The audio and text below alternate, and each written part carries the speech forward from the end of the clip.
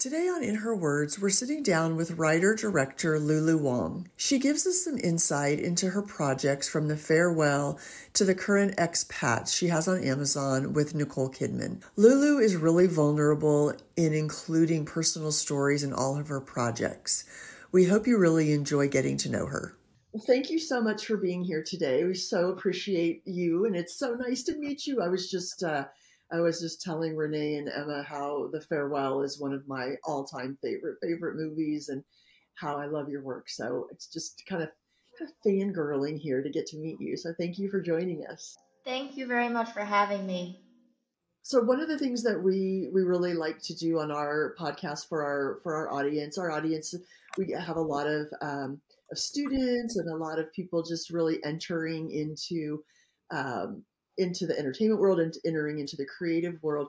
So we love our guests to tell their story of, what was your path to getting here? Did you always want to be creative? Were you, was your family supportive? Just kind of how you got to where you are in your career and your journey.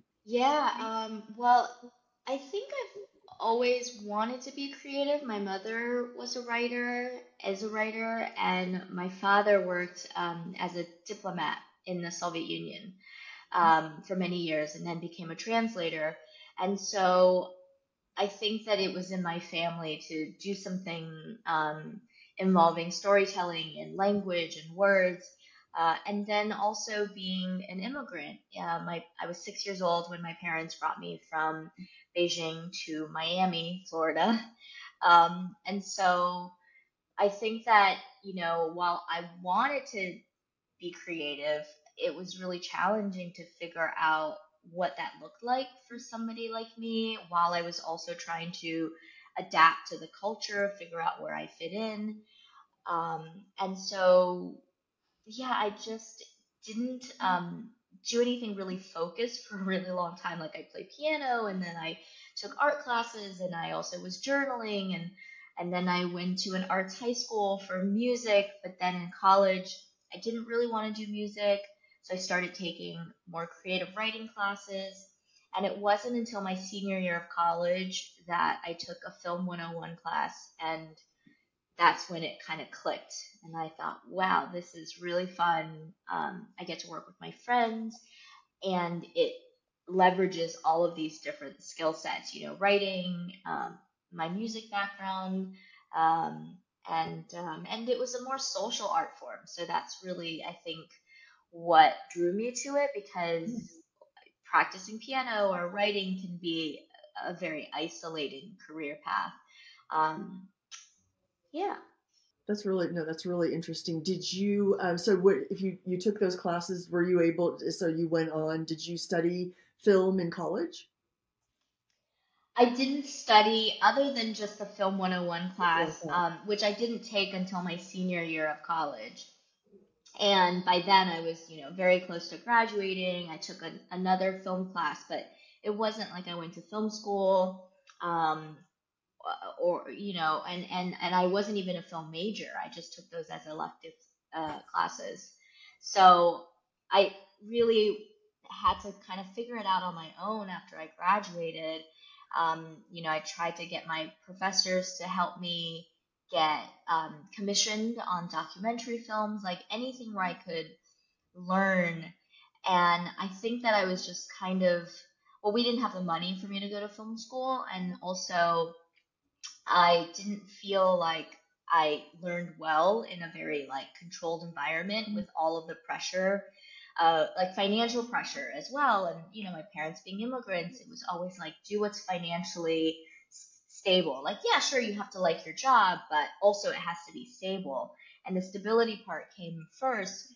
And I think that there was a feeling that I had that if I didn't pay to go to school, that nobody could tell me how to do it and I would have more freedom. That's interesting. Were you when so did you were you in Florida this whole time? Were you still in Miami? When did you move, or like get to New York or LA, or did you really start out in Miami?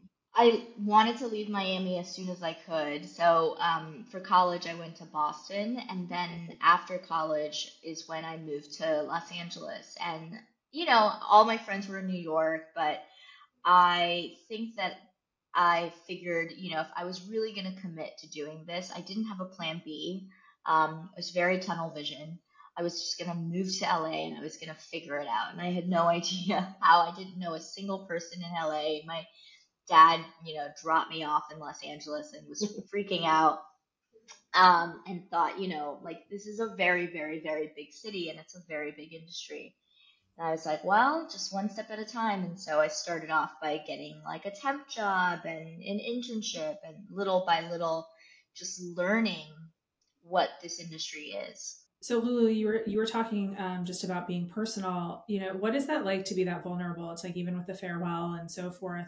Did you have like when you were approaching or as you approach projects, being vulnerable on that level is not always the easiest.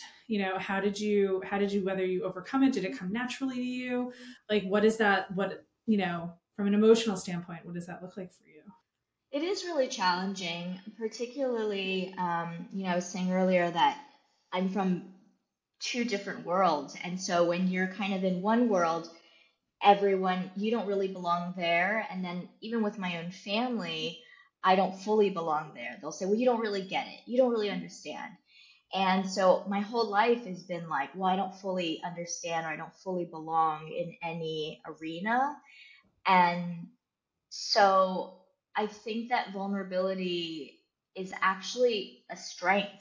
It's ultimately saying, I am okay where I am, who I am, and I am okay from where I'm standing in this moment right now. And even if I make a mistake, even if I don't fully understand, like that's also okay. Because otherwise, I think we can get too self conscious and we silence our own voices. And so I think that being able to just kind of claim space, and when, particularly in this industry, when there's not a lot of films that are cultural and culturally specific and are, and that there's more and more of it now.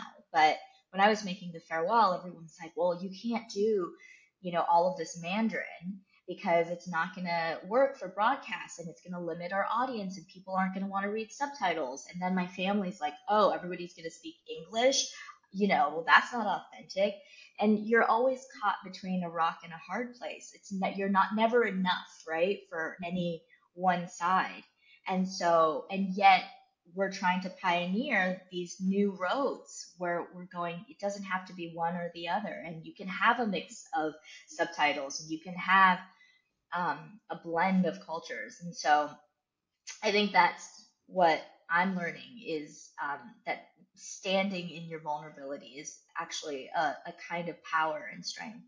Oh, that's Do amazing. you feel like the last few years there's been more of that happening? I'm thinking of films like yours and Past Lives and Everything Everywhere and the Spanish language films and Godzilla minus one, and when we had Coda, for the here the deaf community.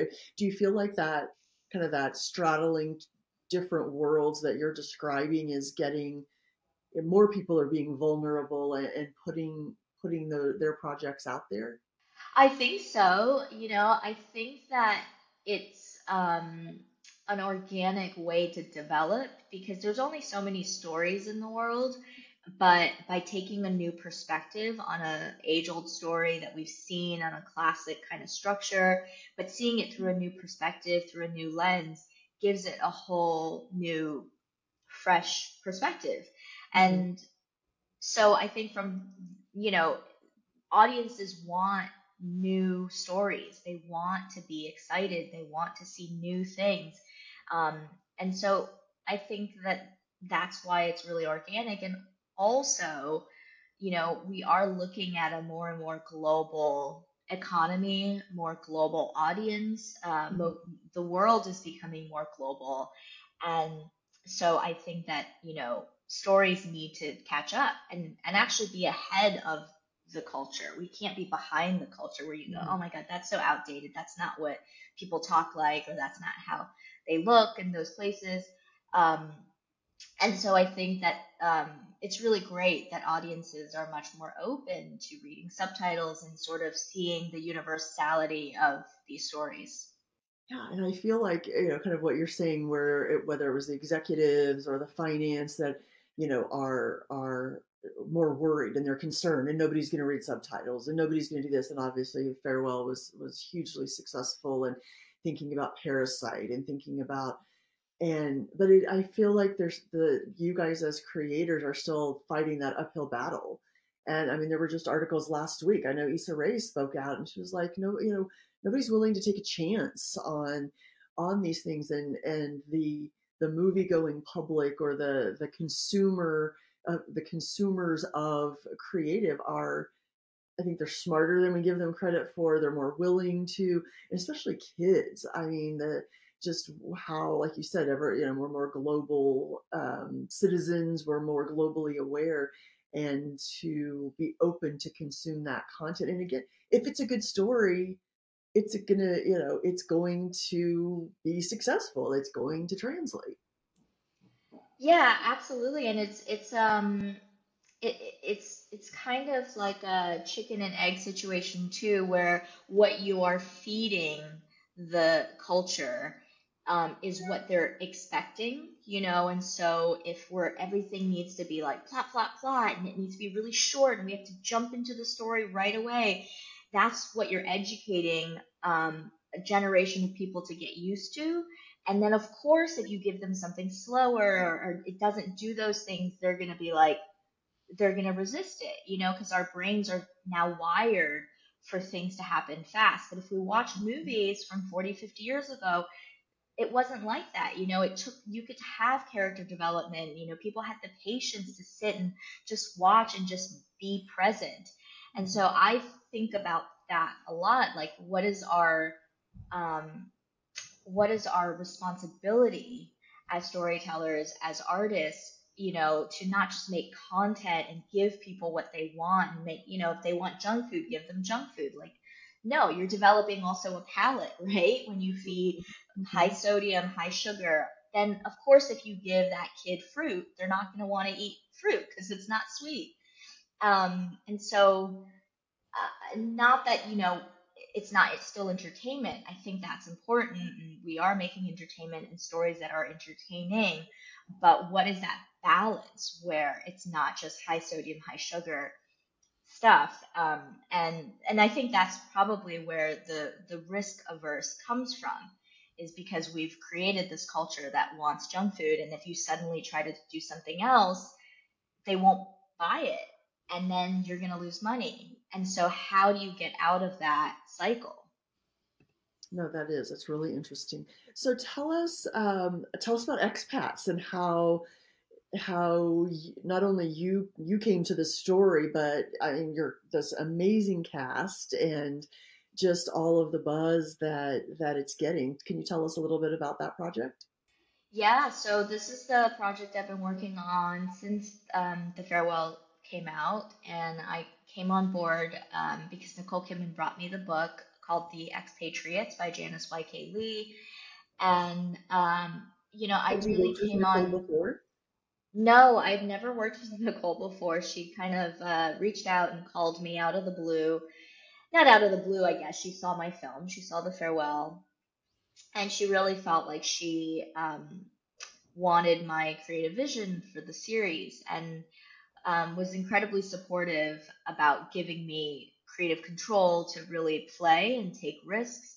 So that's why I did it. I thought, where are the arenas that is going to give me the most resources while also having the most freedom, so that I can continue to grow as a filmmaker, as a storyteller. And this it's set in the city of Hong Kong, and being able to be in Hong Kong was amazing. So I came on board, and it's really just very different from doing a feature film. It's a tapestry. This project was really for me about the intersection of so many different cultures. I mean, I think on The Farewell I did that a little bit, but it was in a much more simplistic, like, American Western versus Eastern, and it's one woman and her being divided between two cultures.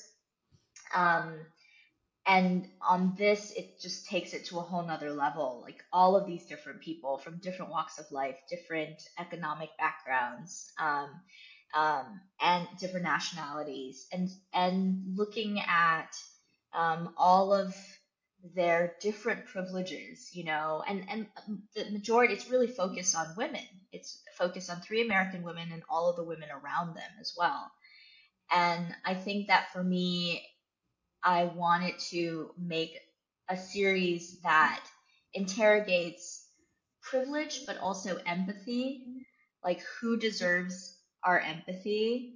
And I think oftentimes it is quite binary, like here's the good person, here's the bad person. And in this series, everybody makes mistakes and everybody is both a victim to be sympathized with, but also a perpetrator in a different scenario. And that was really interesting to me, just making really complex female characters that were not good or bad, but just very human.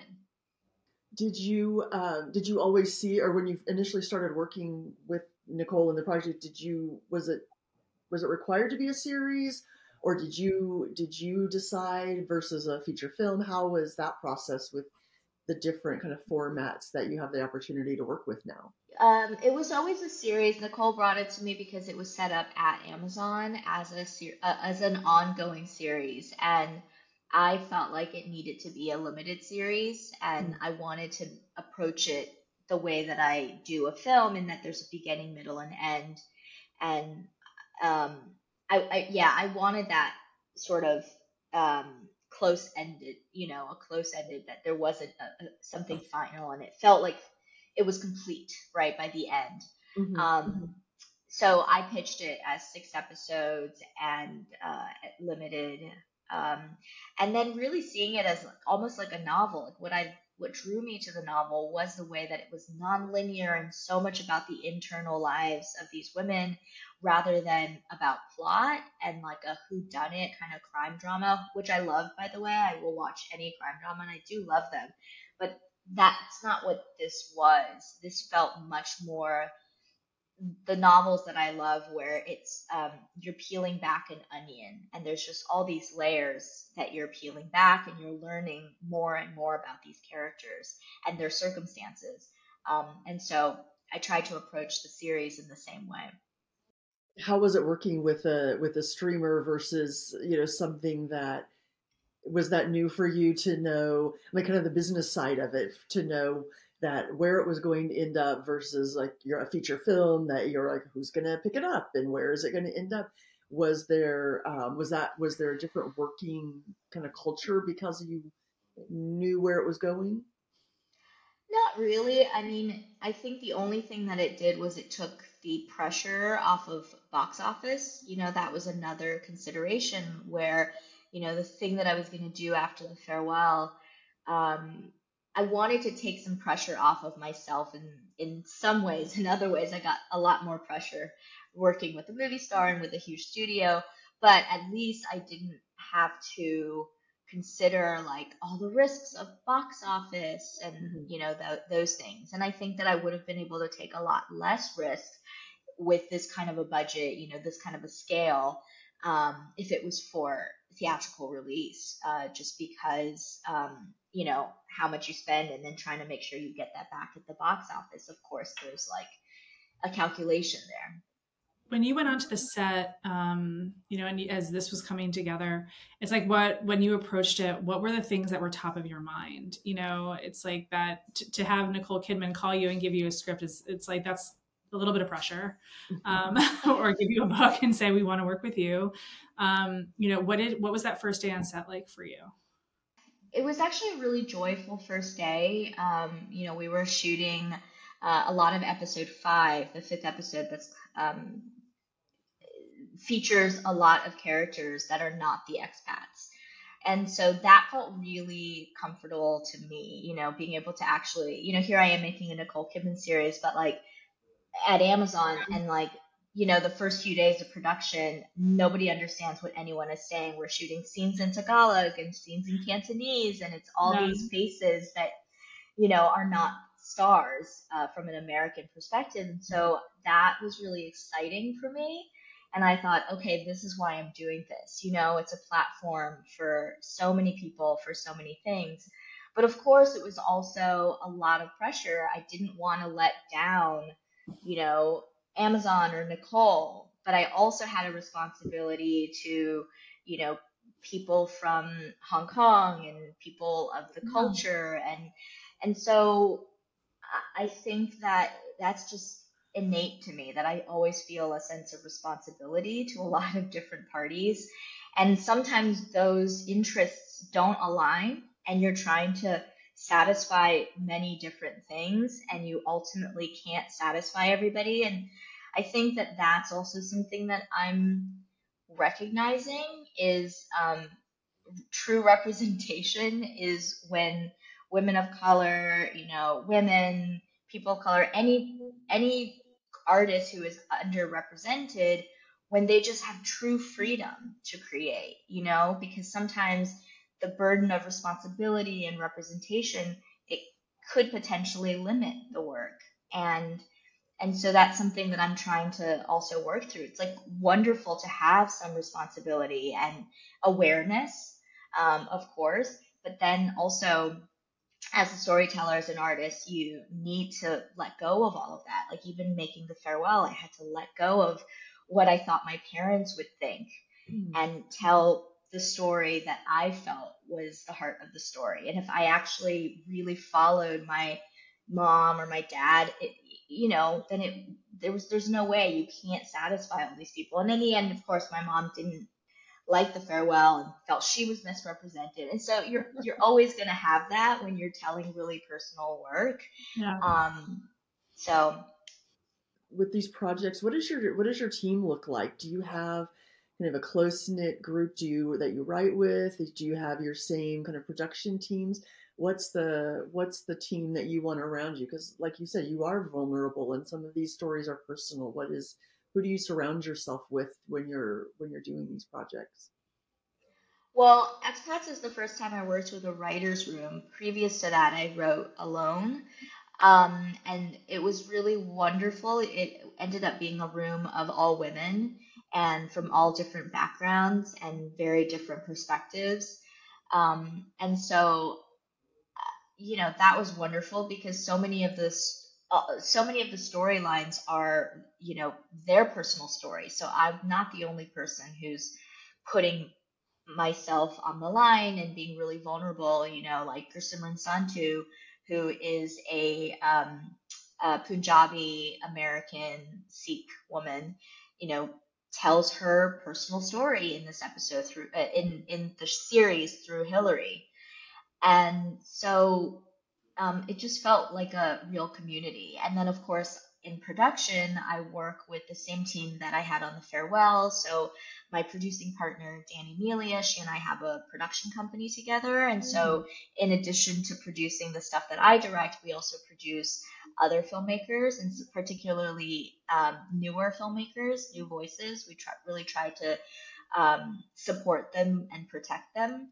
And Anna Franquesa Solano, who's from Barcelona originally and is Catalan, and she's my cinematographer. Young Ok Lee is Korean American, who went to AFI. And so it's all of these different people from very different cultural backgrounds. And yeah, and it just so happened, I didn't do it intentionally, but it just so happens that I end up working with a lot of women, which is wonderful because we have a shorthand in terms of language and just communication, that um, is, I think, just very organic. So expats obviously is here and so exciting and a huge project. What's coming next? What else are you working on, or your production company working on? That is there anything that you can tell us about that's coming out for 2024? I won't talk about any specific projects because I don't want to jinx anything, but We are really excited. Our production company is called Local Time, and we have projects in animation. We have comedy, drama. We have two independent films that we're developing, and I think one of which we're going to shoot this year.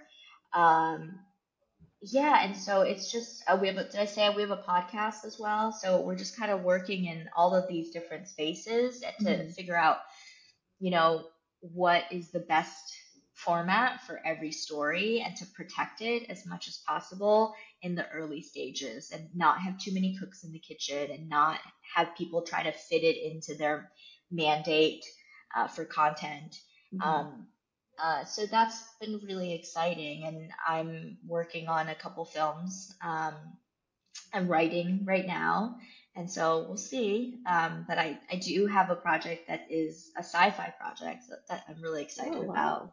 Very cool. So yeah, so I think it's just like we're really interested in like projects that ask questions rather than provide answers. I think that's what intrigues me Mhm. is often even with the farewell, it came from having a question of like what is the right thing to do, and that drives it. And um, it doesn't necessarily tell you at the end the right thing, but I think it opened up a lot of people's minds because they're like, well, I've never thought about things that way.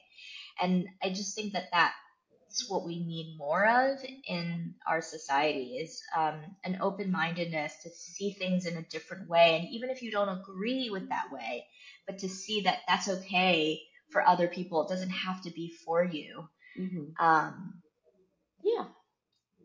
I love that. Yeah, showing us to ask questions instead of, because we do get in kind of ruts where everyone's giving us the answer. And it shouldn't be the answer, it's their answer. Everyone's giving us their answer of what we should do, think, Totally. feel. Yeah. Well, now in the days of social media too, it's all about broadcasting. Like somehow there's like you know, a need for everyone to broadcast.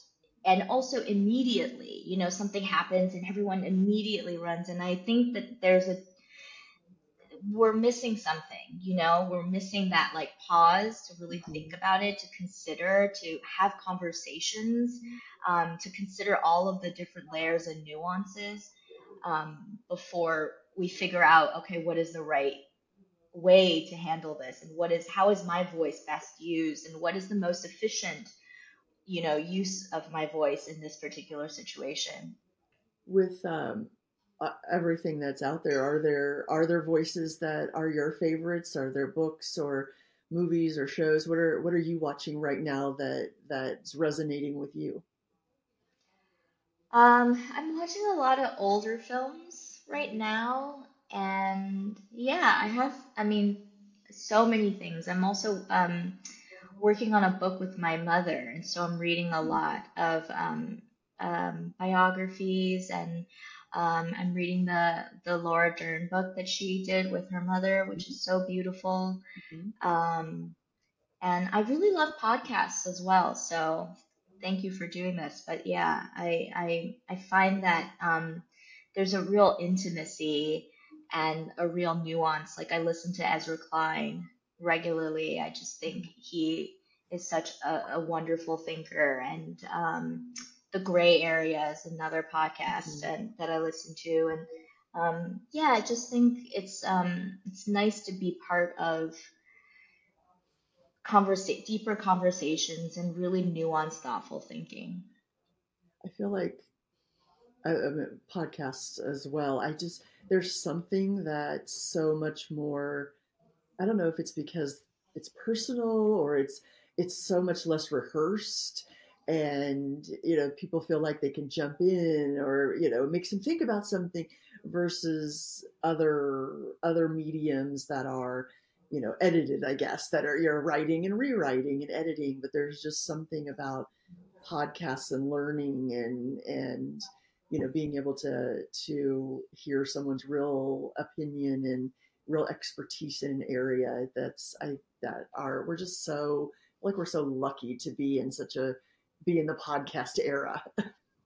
Oh yeah, I mean, I have such a love and for podcast because The Farewell was a podcast before it became a film. Mm-hmm. And it really actually helped me to figure out what the voice of the movie would ultimately be by telling the story through podcast form. And I think that the intimacy is unparalleled. Like to be able to, not spend a ton of money, but kind of just get to the heart of it and also be limited because you don't have visuals. It's just voice. Mm-hmm. And if you can tell a story and convey all of this emotion in just voice, then you can move to the next level. Imagine what you can do when you have more. But I think, yeah, that it was such a special experience, doing This American Life in a room, and it was just me and a microphone, knowing that all these people were going to hear it. And then, of course, within 48 hours, I started getting all these offers to make it into a film, whereas I'd been pitching it for 3 years and, at my offices and Yeah. sending emails, and nobody cared.